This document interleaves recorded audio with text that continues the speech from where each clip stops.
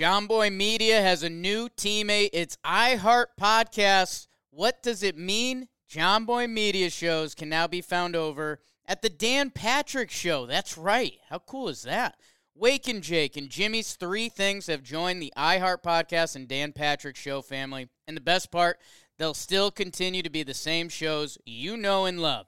If you couldn't tell, we're excited about this one, and thank you guys for listening.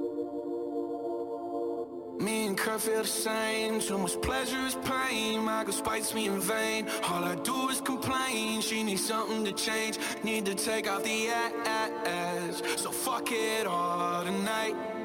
And don't tell me to shut up when you know you talk too much, but you don't got shit to say. I want you out of my head. I want you out of my bedroom tonight. There's no way I can save you, 'cause I need to be saved too. I'm no good at goodbyes. Goodbye, goodbye, goodbye.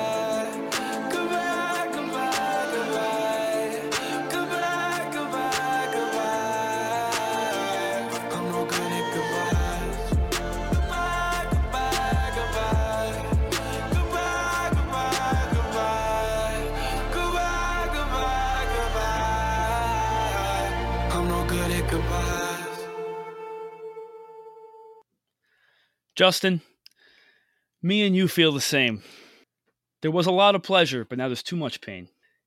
Eli spited us, and all we did was complain. We needed something to change, so fuck it all tonight. Don't tell us to shut up. We've all talked way too much. And really now, we don't got shit to say. Eli, I wanted you off the field. There's no way we could save you. But now, Justin, you and I need to be saved. And I'm finding that I'm no good at goodbyes. And without further ado, let's bleed blue. A+ effort. A+ intro, David.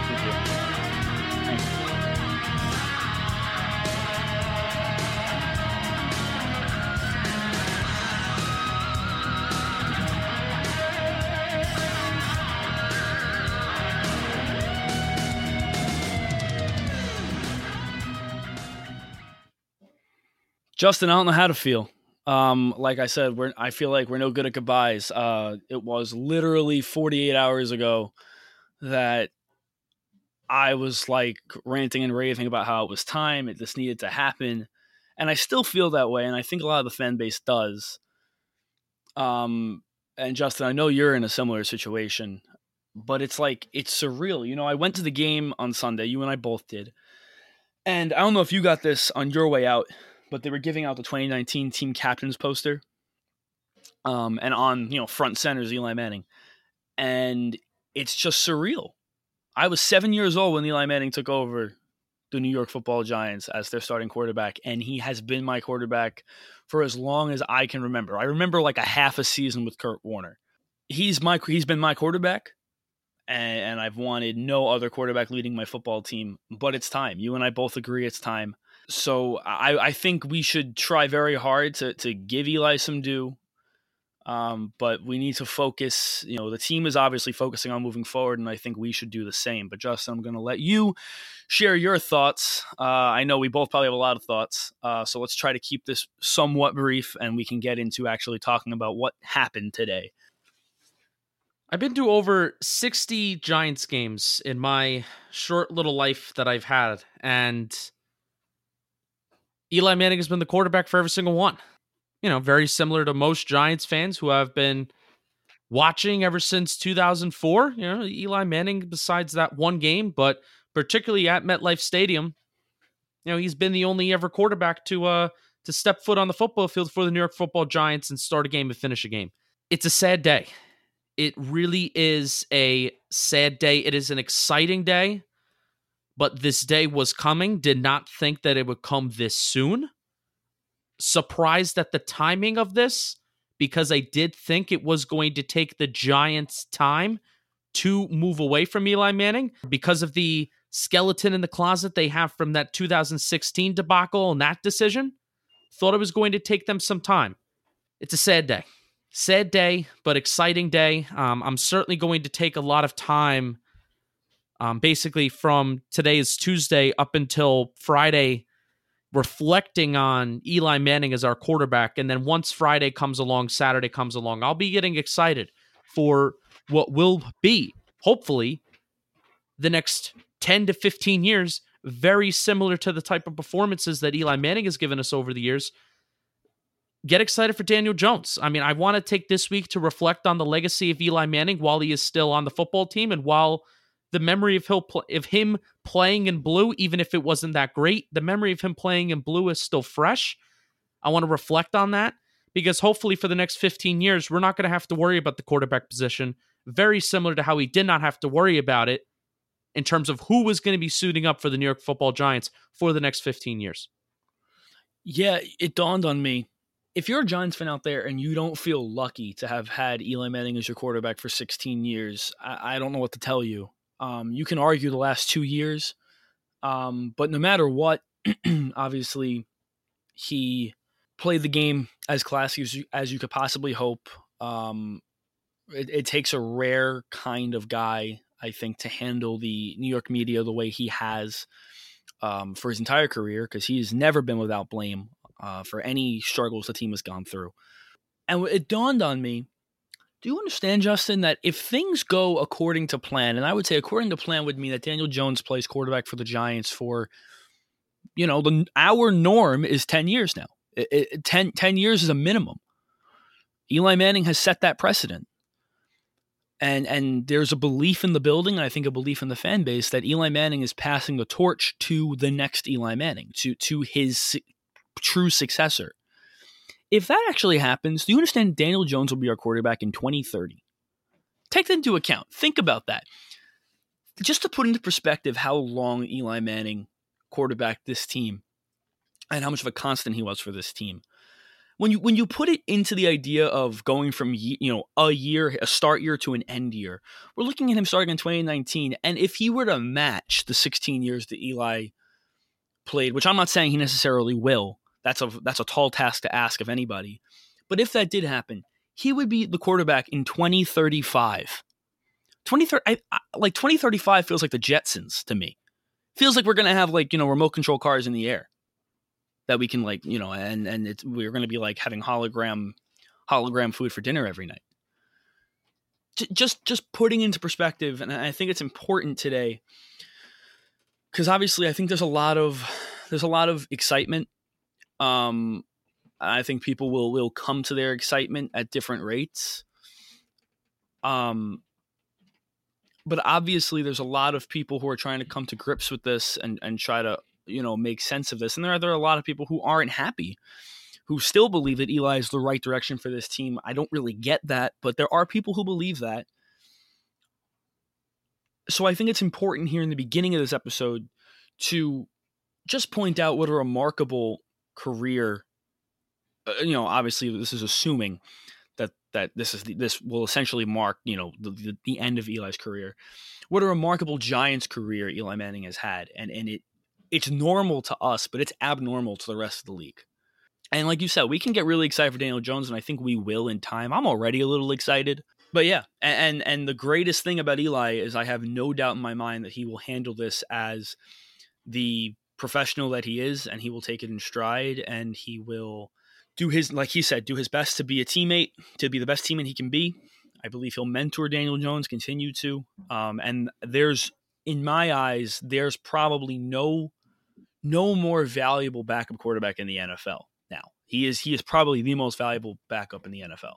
I will never fault the man for his competitive spirit and his competitive desire to go out and win. But David, it's a tough look to have $17 million sitting on the bench. It's a tough look. And honestly, David, that's one of the reasons why I didn't think they would make the move so quickly.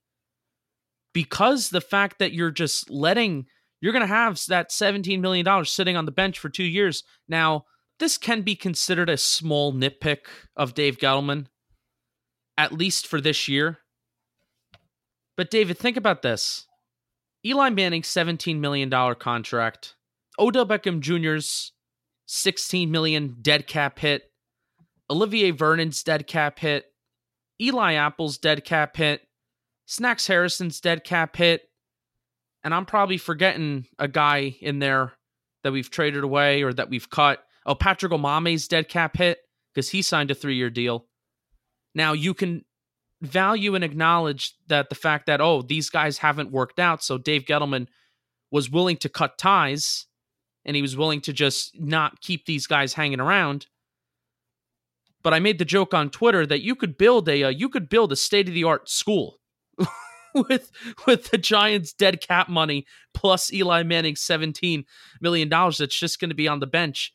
I don't know what to make of that, but that's why I'm kind of surprised that they did make this move so early. That's so much cap. That's so much dead money. And even though Eli's contract isn't considered dead money, it basically is, since he's going to be on the bench. I get it. I got your point. I think there are certain things that look better. Hindsight's 20/20. Absolutely right. I'm not nitpicking and I'm not criticizing the fact that Jones is starting. I was the one to say that I wanted Jones starting day one. Right. And there was a lot of people out there who said maybe that's even true, but when you're paying a guy this much money, you can't not play him. And I think correct. Justin, you made a comment before the game. You made a comment to me on Sunday about Alec Ogletree shouldn't be starting. They replaced Tay Davis with Ryan Connolly in the lineup, and you said, I don't know why Alec Ogletree is starting. And I said, you're not gonna not start a guy who's making $10 million. That's what $10 million will do for you. Those things, unfortunately, they hold value when it comes to making roster decisions. But I think in this case, I truly believe that the front office, I still think they believe this is a team they can win with. And I think the handwriting is on the wall that put the blame wherever you want for the 0-2 start. And I think there's blame to go around. Eli is no doubt within that realm of blame. And Eli has the least amount of excuses going for him. And he has now pioneered 6 out of 7 0-2 teams. And all of those teams had their own issues, but there's been a constant, and the constant's been the quarterback. And I don't know any other NFL quarterback and any other NFL team and fan base that would put up with that much. It's not mediocrity, it's piss poor performance.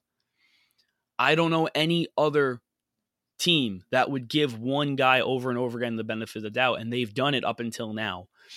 And finally, they're saying there's too many things that are new. There are too many things that are quote unquote improved. There are too many guys who are going to get better to keep running in the same circle in one spot. It's like having a, one of your tires stuck in the mud. You can't go anywhere. It just spins its wheels. Even though the rest of the wheels are ready to go and ready to start moving, there's one wheel stuck. You got to do something to get that wheel out. And despite his contract, despite the dead money, all of those things, at some point you need to just say, you got to eat the fact that you were wrong. And they're finally eating the fact that they were wrong. And it's just time. Isn't this just another great reason why the NFL draft should be before free agency? Now, I know that's not the best thing for players. So this isn't something the Players Association would be arguing during the next CBA, the collective bargaining agreement, because players are going to want their money. Players would not be in favor of that because a team's decision on whether or not they're going to give me money be dependent on the NFL draft. You want a team that's going to give you money because they want to give you money regardless because they have a need. So I can imagine players want free agency to happen before the draft because then they're guaranteed that money. Do you understand what I'm saying, David? I think to take your point a step further, it's not just a matter of players are going to take you because of need. Veteran players rely on desperation in teams. That's how they make their money. It's teams that say, we need somebody at this position, and this guy is the best one we can do. That's how Nate Solder ends up with the largest contract for an offensive lineman. That's how Olivier Vernon cashes out after a very good NFL career up to that point. That's how that happens. It's because teams get desperate and they feel like they're in a corner and they're not sure if they can answer those things in the draft.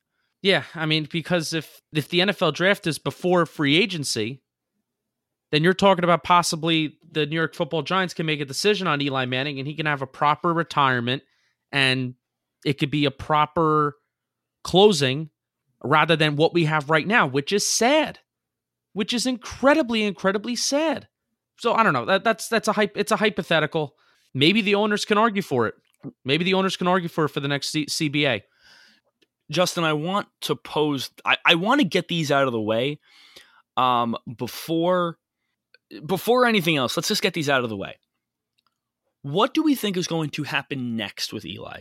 Twitter's already circling the wagons, and there's a ton of ideas of what's going to happen.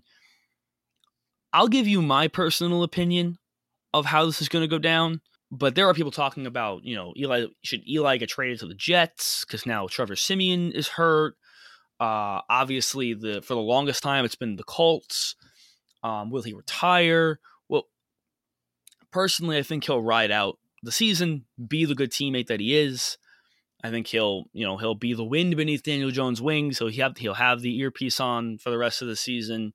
And I think he'll be valuable. I think he'll be very valuable in the locker room. And I won't hate the fact that if Daniel Jones gets hurt, God forbid, Eli Manning is a capable, competent backup. So I want to just give you a quick, 2 minutes. What do you think is going to happen? Can we just between the two of us, can we put these conspiracy theories to bed as to what's going to happen with Eli going forward? Eli Manning has lived in the state of New Jersey for a very, very long time since he's been drafted. I believe he has 4 kids that are under the age of 8. Just picking him, lifting his trade clause and just picking up and moving, let's say to Indy, let's say to Pittsburgh, I think is very unlikely. I don't even think that he would want to lift his trade clause to go to the Jets. Even though that would be the least invasive of the moves. Right. I mean, that wouldn't be invasive at a all. Move. Yeah. That would, that wouldn't be a move for him. So I don't even see that happening. But however, you want to talk about another offense that dinks and dunks and that's conservative. Adam Gase's offense is one of them. So very nice. I'll be here all week. But I agree. I just think he just rides it out. And there is a part of me though. I just have to think in the back of my head because I'm thinking back to these Archie Manning quotes because Archie Manning has been a little bit more upfront about this whole Giants situation and Giants relationship with Eli Manning. Eli Manning has been very, he's done what he's had to do and he's said the things that he's needed to say, even despite through all these years of the Giants not putting the right proper talent around him on the offensive line. And then the benching situation in 2016, Archie Manning has been a little bit more honest about how he's felt. Archie Manning must be fucking furious right now. He must be. David, do you remember his off-season comments? His off-season comments that he had? Refresh my memory. So what Archie said at the end of the 2018 season, so at the end of last season, what Archie said, if Eli is done playing, I'm fine with it. But if he comes back, the Giants have got to win. They can't go through another season like this. I think, like you said, Archie has always been a little bit more boisterous when it comes to talking about his kids, especially Eli. And I don't know how much stock I put into that legitimately happening. I think Eli from day one and up until yesterday has always operated under the same moniker, which was no matter what team this front office puts in front of me, I will put my best foot forward in terms of getting this team a W. And for a large portion of his career, he was able to do it. And it just hasn't happened the last couple of years. So I don't know. I think Archie Manning might be he's a less boisterous, less obnoxious version. He was the first LeVar Ball. Oh, I thought you were going to go there. Yeah, he's not as, and I don't mean that as negative. People hate LeVar Ball because he's obnoxious, and he is. But Archie Manning kind of was the LeVar Ball before LeVar Ball. Oh yeah, because are you kidding? Are you kidding me with the whole my son will not be playing in San Diego? Yeah, that's like some backdoor LeVar Ball shit. Except he didn't do it. He wasn't as like boisterous about it.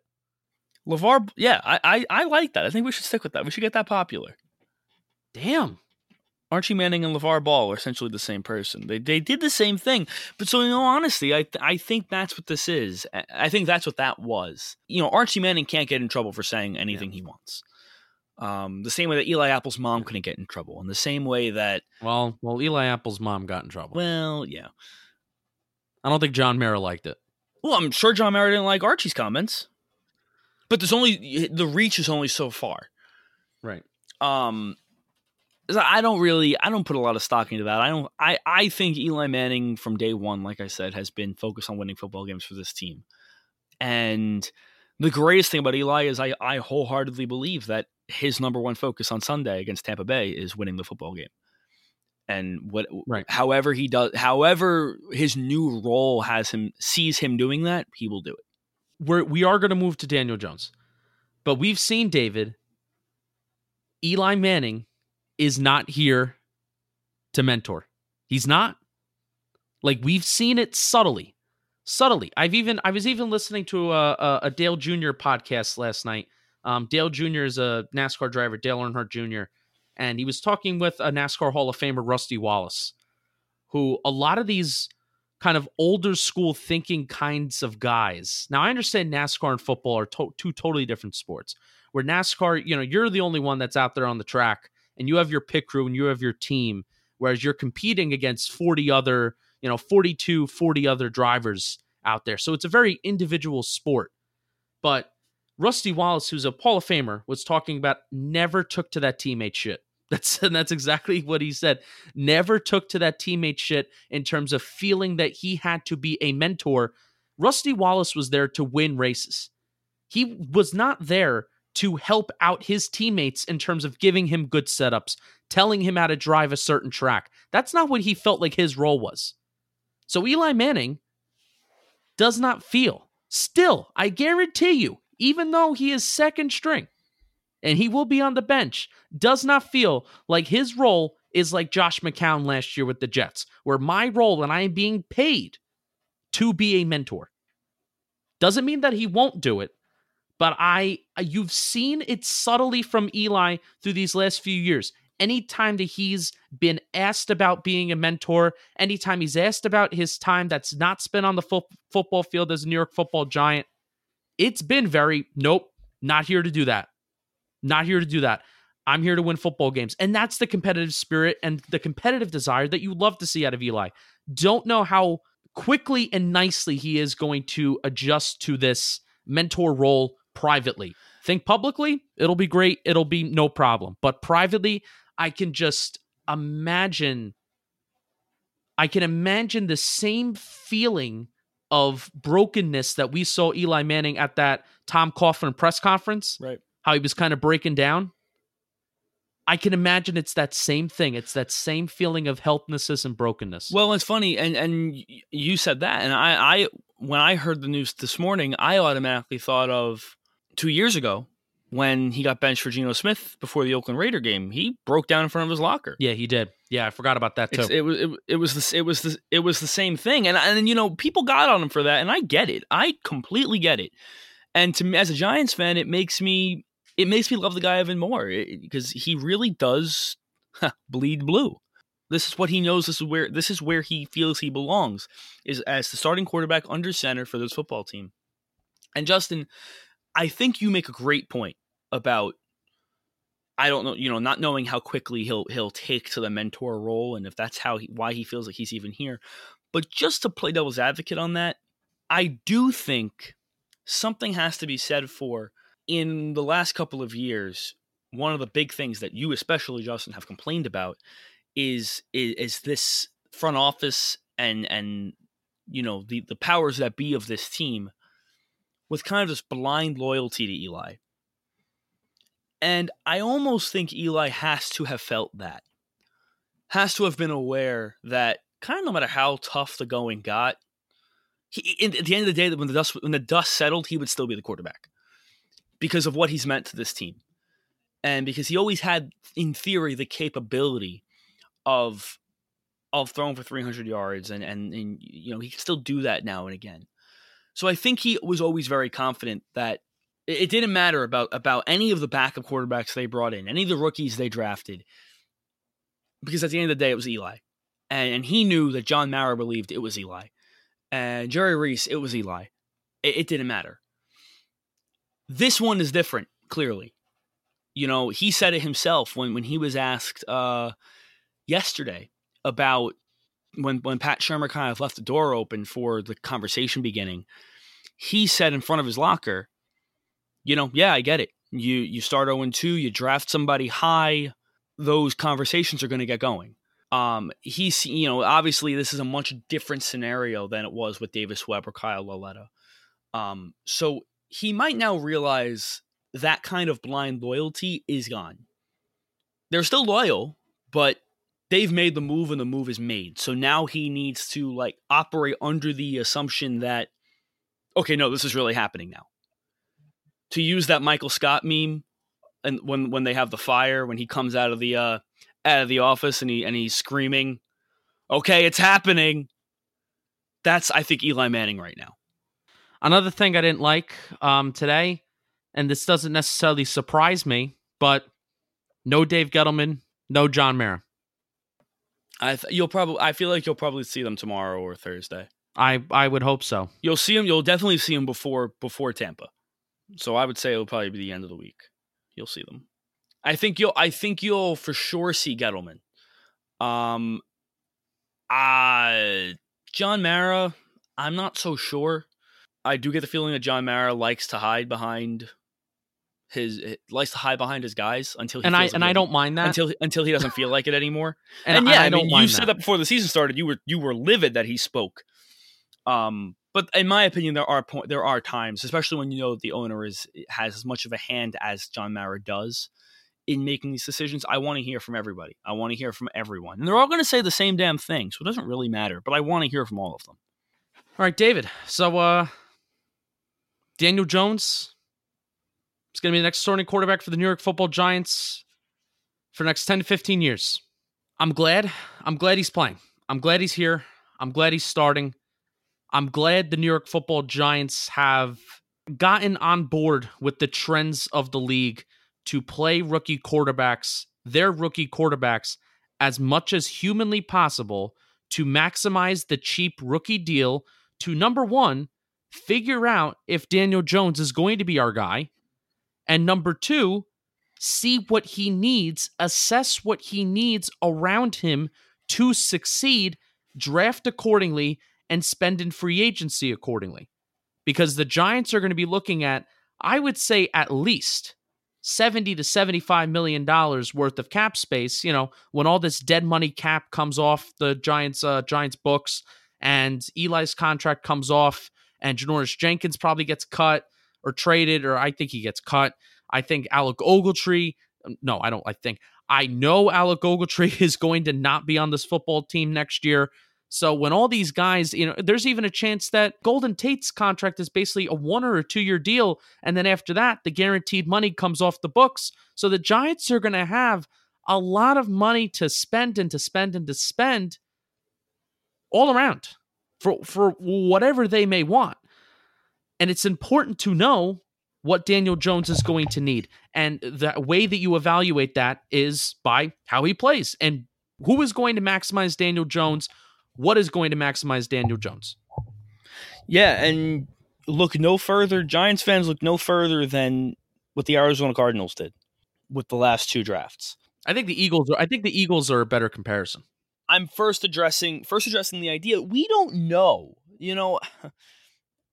not to take, 2 steps forwards and 3 steps back, but we don't know still for a fact that Daniel Jones is going to produce to the level we think he will as an NFL quarterback. I know that a lot of people are going to get very frustrated because I'm extremely high on Daniel Jones. Don't get me wrong, especially after the summer. Don't get me wrong. We saw basically everything in the preseason that we needed to see. There were really no boxes left to check. But now there are more mental things that we need to find out how he handles. I want to see how he handles his first interception. How does he handle his first 3 and out? How does he handle the first time that the opposing team scores and they go 3 and out? How does he handle a day where Saquon Barkley runs for 30 yards? I want to see those kinds of things. How does he handle Philadelphia? How does he handle, Foxborough in the cold? Things like that.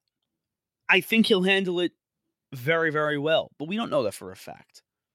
Now, David, I think the only chance that the Giants have at replicating what Arizona did is if Dave Gettleman is fired at the conclusion of this season. And I think there's literally 0% chance that happens. I'm not suggesting that will happen, but I'm kind of just using the Cardinals as a guide. What the Cardinals did was brilliant. It was very smart. Draft Josh Rosen. You played Josh Rosen. You didn't like what you saw. So you were committed to your plan. Your plan was, we're finding our quarterback. We're not gonna stay in this kind of middle ground with a quarterback we're not really totally bought into. You go ahead and you draft Kyler Murray. And so far, Kyler Murray seems to kind of have a bit of an it factor. I think he's good for Arizona. On a very bad football team. Exactly. On a very bad football team, I think they'll get better. And they'll get better with Kyler Murray at the helm. It's very smart. I'm not suggesting the Giants are going to go ahead, draft in the top 5 and take another quarterback. I'm not suggesting they're about to draft Justin Herbert and they're not going to draft, they're going to draft Will Grier. I'm not suggesting any of that. You don't know what you're going to see. Look at the Ravens. Look what happened with the Ravens. Lamar Jackson, you drafted him at the back end of the first round. And he's playing like an MVP early on. I get it, week 2. But first 2 weeks, that's MVP caliber production. David, he had almost a year's full and worth of experience to make mistakes, for people to question him and say that he is not an NFL thrower. Then he had an off season to work on those mistakes. He had a whole, half a year plus worth of film plus postseason work to work with going into the season. Like Right. you said, 2 weeks against the Dolphins, and then who do they play week 2? Yeah, Cardinals. Cardinals, week 2. Teams. 2 bad football teams, but Lamar Jackson's look good. David, I want to go, I think a better comparison in terms of what the Giants are going to try to do is, not necessarily teams like the Ravens and the Cardinals, because they're both a little unproven, but also, especially the Cardinals have not exactly been the poster child of how to do things the last few years. So I want to go to teams that already have been successful and compare, and, looking at what the Giants should aspire to be. And I really want to go to the Eagles. I have to admit, I am envious of the Eagles, and I almost think I hate them more because of how well they've built their roster over the last few years. And it starts with the quarterback, David. It starts with the quarterback. They played Carson Wentz's rookie year. They knew what they had to do. They knew who they had to surround him with for him to be successful. And really, in my opinion, it's putting way more stock into your offensive line and into your defense. Those are the 2 main parts. They've pretty much, now Alshon Jeffrey's nothing to sneeze about, but Alshon Jeffrey is nowhere near a clear-cut, maybe top 15 wide receiver. Nowhere near that point. I think maybe in Chicago he hasn't developed to that point, where I also don't even think the Eagles offense really needs a quote-unquote stud wide receiver. That defense is legit. That pass rush is legit. I think that secondary has been riddled with injuries these last few years. They got some good names back there. Malcolm Jenkins and McLeod. That safety combination's nothing to sneeze about. Let's go over to Los Angeles. Jared Goff doesn't even look like an NFL quarterback his rookie year. Second year, Jeff Fisher gets out. He gets under the right system with McVay. Boom. These guys are competing for a playoff spot every single year. They made it to the Super Bowl last year. And this all started, this whole, I think, winning with quarterbacks under your rookie deal really started with the Legion of Boom in Seattle. The fact that Russell Wilson was on his contract, so the Seahawks were able to go out, spend, put resources in their football team. Now, once Russell Wilson got his money, name me the last time the Seahawks have had a team where you're like, that team can go out and win a Super Bowl. You're right. They always seem, though, to somehow compete, which I think is a testament to how good Russell Wilson is. Because Russell Wilson's a very good quarterback. But at the same time, when you're paying a quarterback $25, $30+ million every single year, which is normal in the NFL today, I think 25 is low. That's a huge chunk of your cap. So that is why the 5 years that you have your rookie quarterbacks are so important. So the sooner that you can work out the kinks to these rookie quarterbacks, the better. And this is a league-wide trend. I don't care what you have to say about Aaron Rodgers sitting on the bench. Don't care what you have to say about Patrick Mahomes. Those two guys were always going to be great, regardless of how much time they've spent on the bench. David, this is all to say, I'm happy he's starting. The Giants are doing something right. They are doing something right. They are doing something exciting. They're doing something exciting. David, I want to turn the conversation to Pat Shurmur now as a coach, as the head coach of this football team. Do you mind if we go there? Go ahead. So for all of you that are trying to already push Pat Shurmur out the building, I understand the frustration. I understand the frustration about this. This is a head coach who has one of the worst winning percentages as a head coach in his first 50 games in NFL history. That's not good. 50 games is a pretty solid sample size. Wouldn't you say so, David? For sure.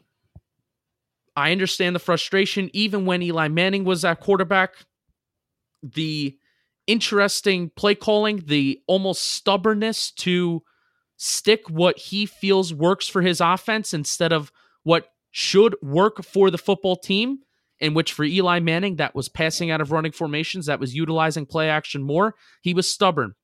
He didn't do it as much as he should. Now, Pat Shurmur, this is not breaking news, but I want to remind everybody, when you're evaluating Pat Shurmur was not brought in to be the New York Football Giants coach to revitalize Eli Manning's career. Ben McAdoo was hired to do that. He was fired because he couldn't do it. Pat Shurmur was brought in to mentor and to form the next of kin at quarterback. Pat Shurmur, Dave Gettleman, even if you're a Dave Gettleman critic and you're saying that, Dave Gettleman's the one to blame for this 0-2 start, Pat Shurmur's the one to blame for this 0-2 start, Dave Gettleman and Pat Shurmur's jobs are on the line starting now. And if Pat Shurmur can't get the most out of Daniel Jones, because now the playbook opens up. Now we're talking about a quarterback who is limited in the plays that you can call, limited in the offense that he can run. That is no longer the excuse. So their jobs are on the line starting this Sunday. I agree with you. I think for Gettleman and Shurmur, and I would say Shurmur even more so, generally speaking, I think it's fair to say head coaches go before GMs.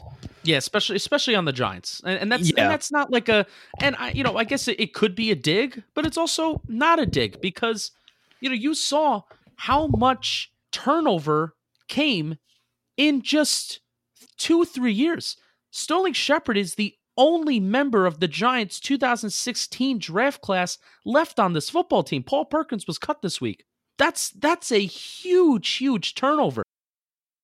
So the reason why I say that Pat Shurmur is even more so on the hot seat than Dave Gettleman is, especially now, is I get it, they're 0-2. Say what you want, they're 0-2. If you are a Giants fan and you don't believe this team is still going in a positive direction, I don't know what to tell you. You are just looking for... You're looking to be miserable. This move within itself is a huge positive. But even before that, and Justin, I totally agree with you. And you and I have agreed on that for especially if this hadn't happened today, that's exactly what we would be saying today on this episode. I would have read you the lyrics to the Bee Gees song Tragedy, and I'm going to do that right now. Here are the lyrics here's the lyrics to the chorus of the Bee Gees song called Tragedy, which is my favorite Bee Gees song. I can do a great Bee Gees impersonation, but we'll save that for another episode. Save it for a live stream. Yeah, I'll save it for a live stream. This was going to be the intro of our episode. So I'm going to read you the lyrics. tragedy. If Eli Manning was going to be the quarterback against the Buccaneers, this whole situation would be a tragedy. When the feeling's gone and you can't go on, it's a tragedy. When the morning cries and you don't know why, it's hard to bear. With no one to love you, you're going nowhere. David, with Eli Manning as this team's quarterback, they were going nowhere. And it's a tragedy. We were losing control. We got no soul. It's tragedy. We were going nowhere. You're right.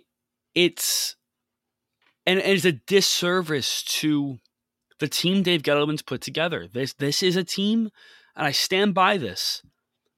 To really, really briefly get into the Bills game, briefly. Second half, I'm sorry, defense played well.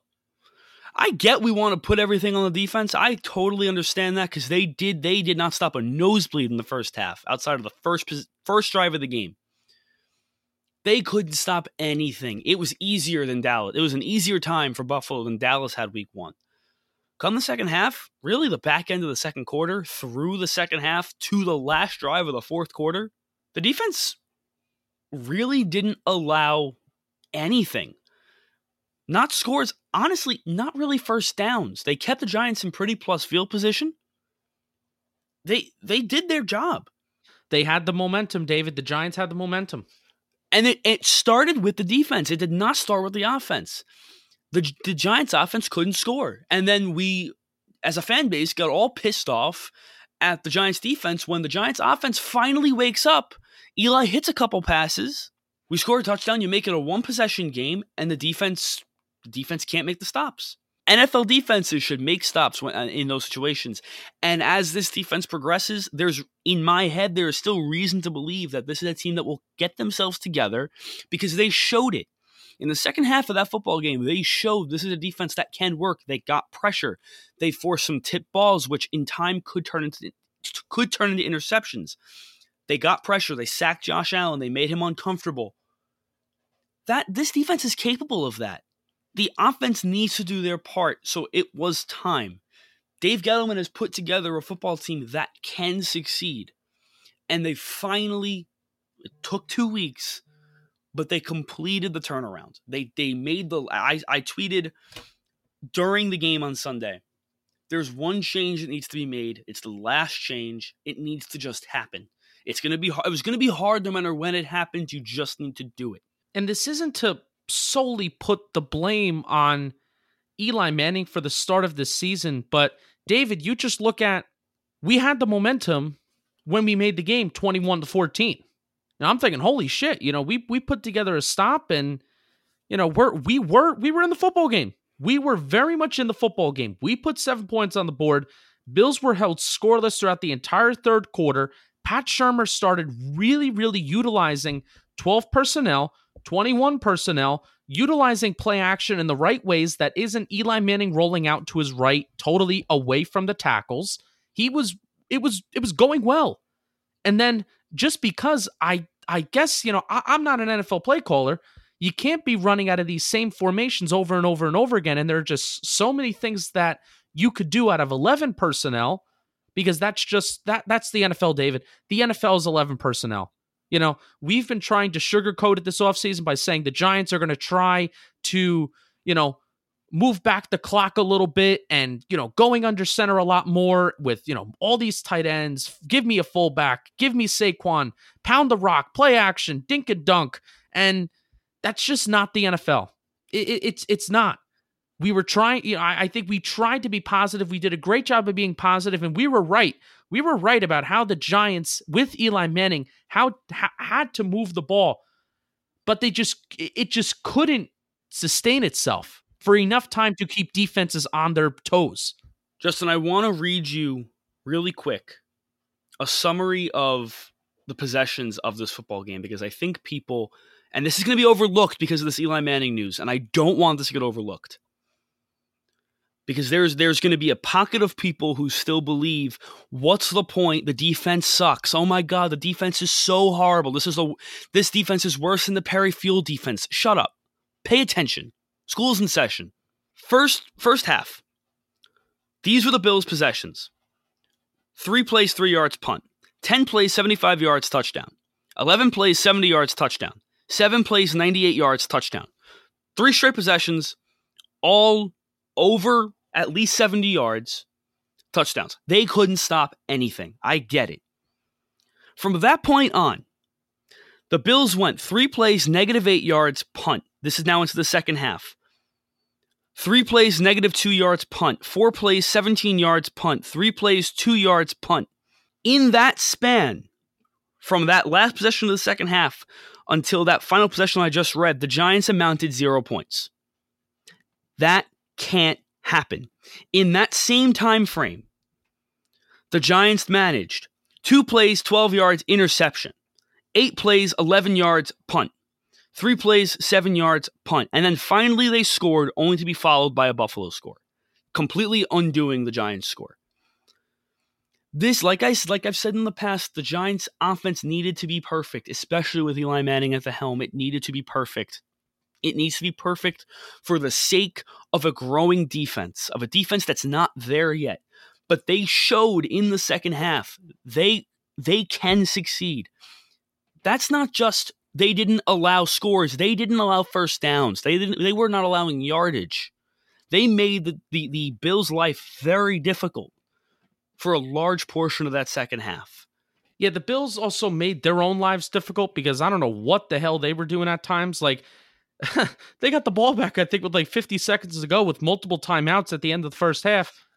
And they just gave up. They were moving the ball at will. David, you said 3 straight drives of 70+ yard touchdowns, and they just oh yeah, we'll take this to the locker room and we won't score even though we're moving the ball at will. But neither here nor there. Regardless of how the Giants' defense was stopping the Buffalo Bills, the offense still had to take advantage and respond, and they did not.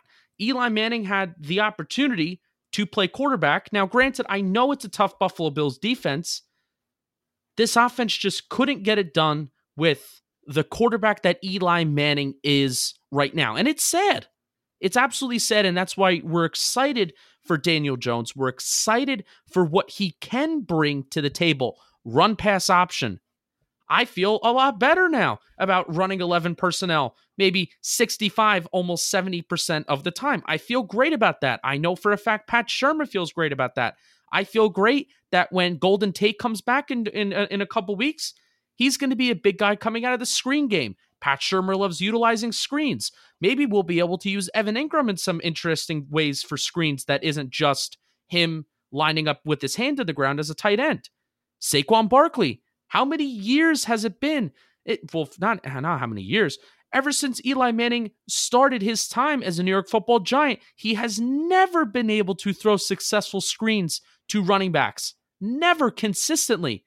How big of a weapon can Saquon Barkley be in a screen game, which is a designed play that goes either, behind the line of scrimmage or close to the line of scrimmage? It's not a check down. So all of these different things, and this is why I'll say it again, Pat Shurmur now has the opportunity to open up the playbook. We are going to see the type of coach and the type of offense that Pat Shurmur is going to run now that Eli Manning is gone. It is his time right now. There will be no more excuses. Now, Daniel Jones is a rookie quarterback, but I think we will be able to see pretty clearly, whether it's, Daniel Jones just isn't executing right, or, Pat Shurmur isn't giving Daniel Jones enough to succeed. The Giants' offense has done this team a disservice in the first 2 games. I get it. The defense has not been good. But this following quote I'm about to read is a problem, an extremely large problem. This is actually written by my not-so-friend, Matt Lombardo, on the NG.com. Really quick. I'm reading a quote, so it's not. God. This isn't his stupid opinion. Don't worry. This is Bills safety Micah Hyde. Quote, "We knew that if we tried to force them to throw the ball more, we would have success. They're a totally different offense when they have to throw the ball." And he was saying once you make a team one-dimensional, it's hard to operate as an offense. And then he said you saw last week the Cowboys got up on them and the defenses were able to be a little bit more successful because they had to throw the ball more. And I'm all about just because, quote unquote, today's offense operates a certain way doesn't mean the Giants have to operate the same way. But if teams can go into the game and say, we got to make this team throw the ball, we need to make this quarterback throw the ball, that means that your quarterback can't play the game anymore. Isn't that insane how that is teams' game plans to force the Giants to throw the football Exactly, in that's a my passing point. league? That it goes to show that defenses understand the way to stop this team is stop Saquon Barkley, stop their running game, make Eli throw the ball. And guess what? Even with that game plan that seemed to be working fairly well, Saquon still managed 107 yards rushing. So now think about it, like you're saying, Justin. Now I'm more confident in spreading things out a little bit. Get some RPO action going. Get some more creative in-space designs. Get Daniel Jones moving. Think about how much more of a weapon everybody on this offense becomes. This offense is extremely versatile and extremely athletic. Golden Tate, Sterling Shepard, Evan Ingram, Saquon Barkley, Cody Latimer. From what we saw, Cody Core and TJ Jones looked really good last week. Yeah, we're probably going to see a lot more of them because with Latimer. With Latimer and Shepard's concussions, from all these I tweeted out, with all these concussions that we are getting, I am now also getting. You're going to go into the protocol? I also do need to go into the concussion protocol for podcasters. Nice. What does that entail? David, it involves me saying the ABCs backwards, starting with Z. That's what the concussion protocol is? Yep. For podcasts. For podcast, of course. I doubt the NFL players have to do that. Wow, did you just subtly call NFL players stupid? No, because saying the ABCs backwards is not easy. I can't do it. I've always thought that's a really, really poor measuring stick of measuring instrument of your sobriety, because I couldn't do that sober. All right, so how about this?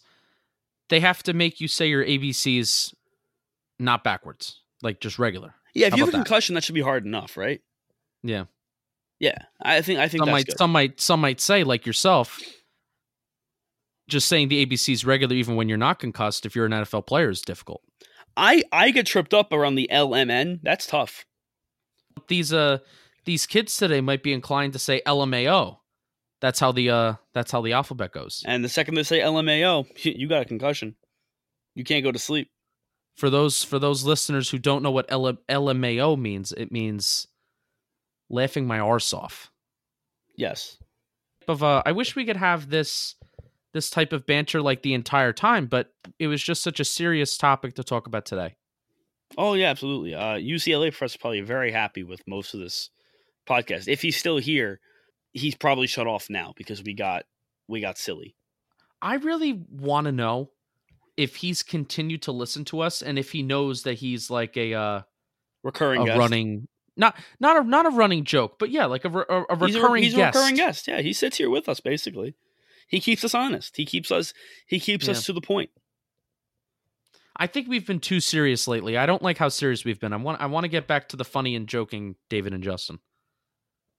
Well, it's hard to be funny and joking when you're 0-2 and you have seemingly no direction. But now they have a direction. Justin, I get it. We're gonna have our normal pregame show later in the week. Yes. But let me ask you this vague question. Do you think with Daniel Jones taking over, are you more, less, or equally as confident as you were if Eli Manning were starting week 3? In the Giants' ability to win this football game? Equally as confident. Okay. Which means that I'm not confident because I was not confident. I'm not confident in the Giants' ability to do anything right now. Now, I could be wrong. I've been wrong about basically I've been wrong about a half of the season so far. So I knew that we were going to lose week 1. I thought we were going to win week 2 because I think I just wanted it to happen so bad. I really don't know what's going to happen week 3. I could tell you, Jameis Winston's going to have a breakout game. I can tell you that. Jameis Winston is going to find his stride under Bruce Arians and Brian. Do you know that Byron Leftwich is the offensive coordinator for the Tampa Bay Buccaneers? Yes, I did. It's wild. You know, it's funny. That one's so under the radar, and I had so little idea that was the case that I was watching the Bucs-Panthers game, and they said Byron Leftwich is going to love that or something. And I thought to myself, oh, Jameis Winston's hurt. Byron Leftwich is playing. And then I realized, no, Byron Leftwich is like 45. You thought the broadcasters made a mistake? And they called... No, I thought they were... I thought I had missed Jameis Winston getting hurt, and Byron Leftwich was the backup. Oh my God. I thought he was playing. That's how unaware I was that he was actually the offensive coordinator. And then it dawned on me that Byron Leftwich was like 45 7 years ago. He looks like he could still play. He probably could. He's probably in better shape than Jameis Winston is. That's the go-to joke. But also, like, he just looks younger than Jameis Winston just looks like a mess. He's a mess of a human being. Now, that's not nice. Hey, for a rapist who steals crabs from Costco. Wow, you really went there. Yeah, Jameis Winston's a rapist. I was skirting around it. Yeah. Jameis Winston is a rapist. I'm sorry. He is. So I think we're pretty much at the end of our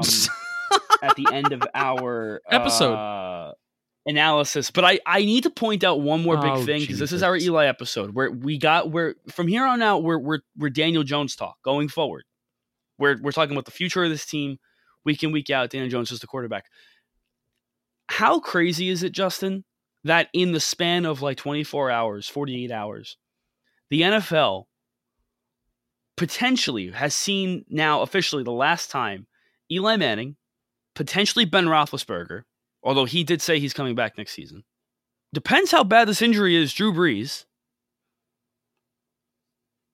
In like the span of 36 hours, all three of them. These are all Super Bowl winning quarterbacks, all fixtures of their franchise, fixtures of the NFL, all went down in the same week. That's crazy to me.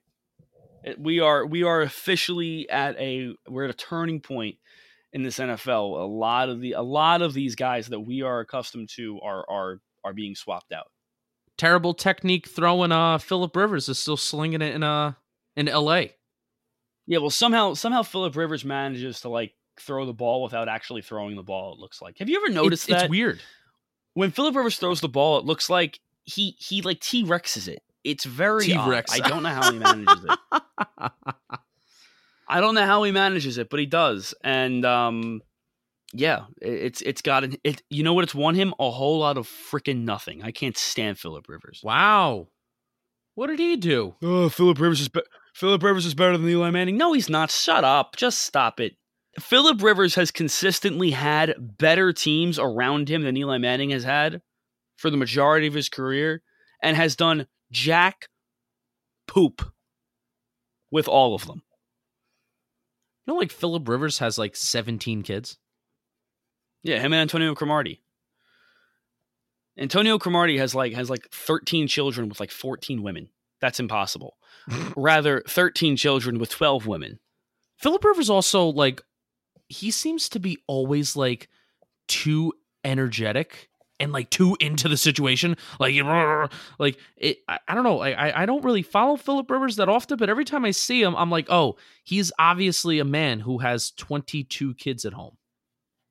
And he just needs to be like on edge all the time and just talking like this and just so engaged into the conversation. Like it's actually unbelievable. Well, what's really funny also is I feel like Phillip Rivers getting really excited in like a team huddle is just a lot of very loud, enthusiastic yelling. But it's like when the dad is like trying to get the family really excited for a family road trip nobody wants to go on, and like he's like in the car in the front seat like playing the Bee Gees, and he's like, "Come on, guys, this is a great song. Like, come on, like listen to this, guys. It's great. It's a great road trip song. We have a great time." And all the kids are like, "Shut up! I just want to go home," or like, "Shut up! You're so annoying. Can we please get there?" They just want the experience to be over. They just want the game to start. So Phillip Rivers is as far. Do you as think they're possible. playing? He seems like he's probably really annoying. Do you think Phillip Rivers is playing the Bee Gees song "Tragedy" in that car? to get everybody pumped up? No, they're probably playing Staying Alive because every freaking year the Chargers are dead in the water by like week 9, and then they turn it up at the end of the season. They make the playoffs to do absolutely nothing in the playoffs. So they probably play Staying Alive on repeat. They just preemptively start playing it so that they get themselves going for the second half of the season when they'll inevitably go 7-1 and sneak into the playoffs to lose to the Patriots. Staying alive, staying alive. I thought we said Justin. I thought we had a deal about that, Justin. I thought it was going to happen on the live stream. So the New York Football Giants are 0-2, trying to keep their season alive in Tampa Bay this Sunday, 1 p.m. And we'll have a pregame show on it, David. Is that correct? Yeah, that's correct. So you'll be hearing from us this weekend. That was a really awkward ending, and that was a really awkward transition. I feel like it was one of our worst transitions. But at least for a solid maybe couple minutes, you really got to hear us just like talking and just like hanging out and just chilling and not taking things too serious. So, David, I think we're going to end it there because we need to end this. Yes, we do. We are quite long now. I hope everybody listening got stuck in a lot of traffic on their way into work so you could listen to the whole thing. Yep. So keep on bleeding blue. Go Daniel Jones. Here we go. Yeah. Next 15 years. You're not going to miss a single game. Week 4 against the Redskins. If I hear anybody in that stadium booing, I will find you and I will kill you. I mean, boo the defense. Yeah, boo the defense all you want. I don't care. Boo James Betcher, boo the If defense. necessary. I don't care. That's totally fine. But like when Daniel Jones first gets announced as the when he first trots out for the first possession, if I hear booing, I swear to everything that is holy, I will find you. I will end you. Your existence will be terminated. Formations and personnel. Exactly. A player on the Giants touched my butt. He's not on the Giants anymore. David's going to touch your butt. I'm not on the Giants. David's going to touch your butt. We're conference, bitch. What the fuck you talking? Oh my god. All right. Keep on bleeding blue. You'll hear from us later this week. And go Giants because we want to win. That would be great if we can win. Peace. David. Eli, I will always love you. Daniel, I already love you. Stay beautiful, everybody.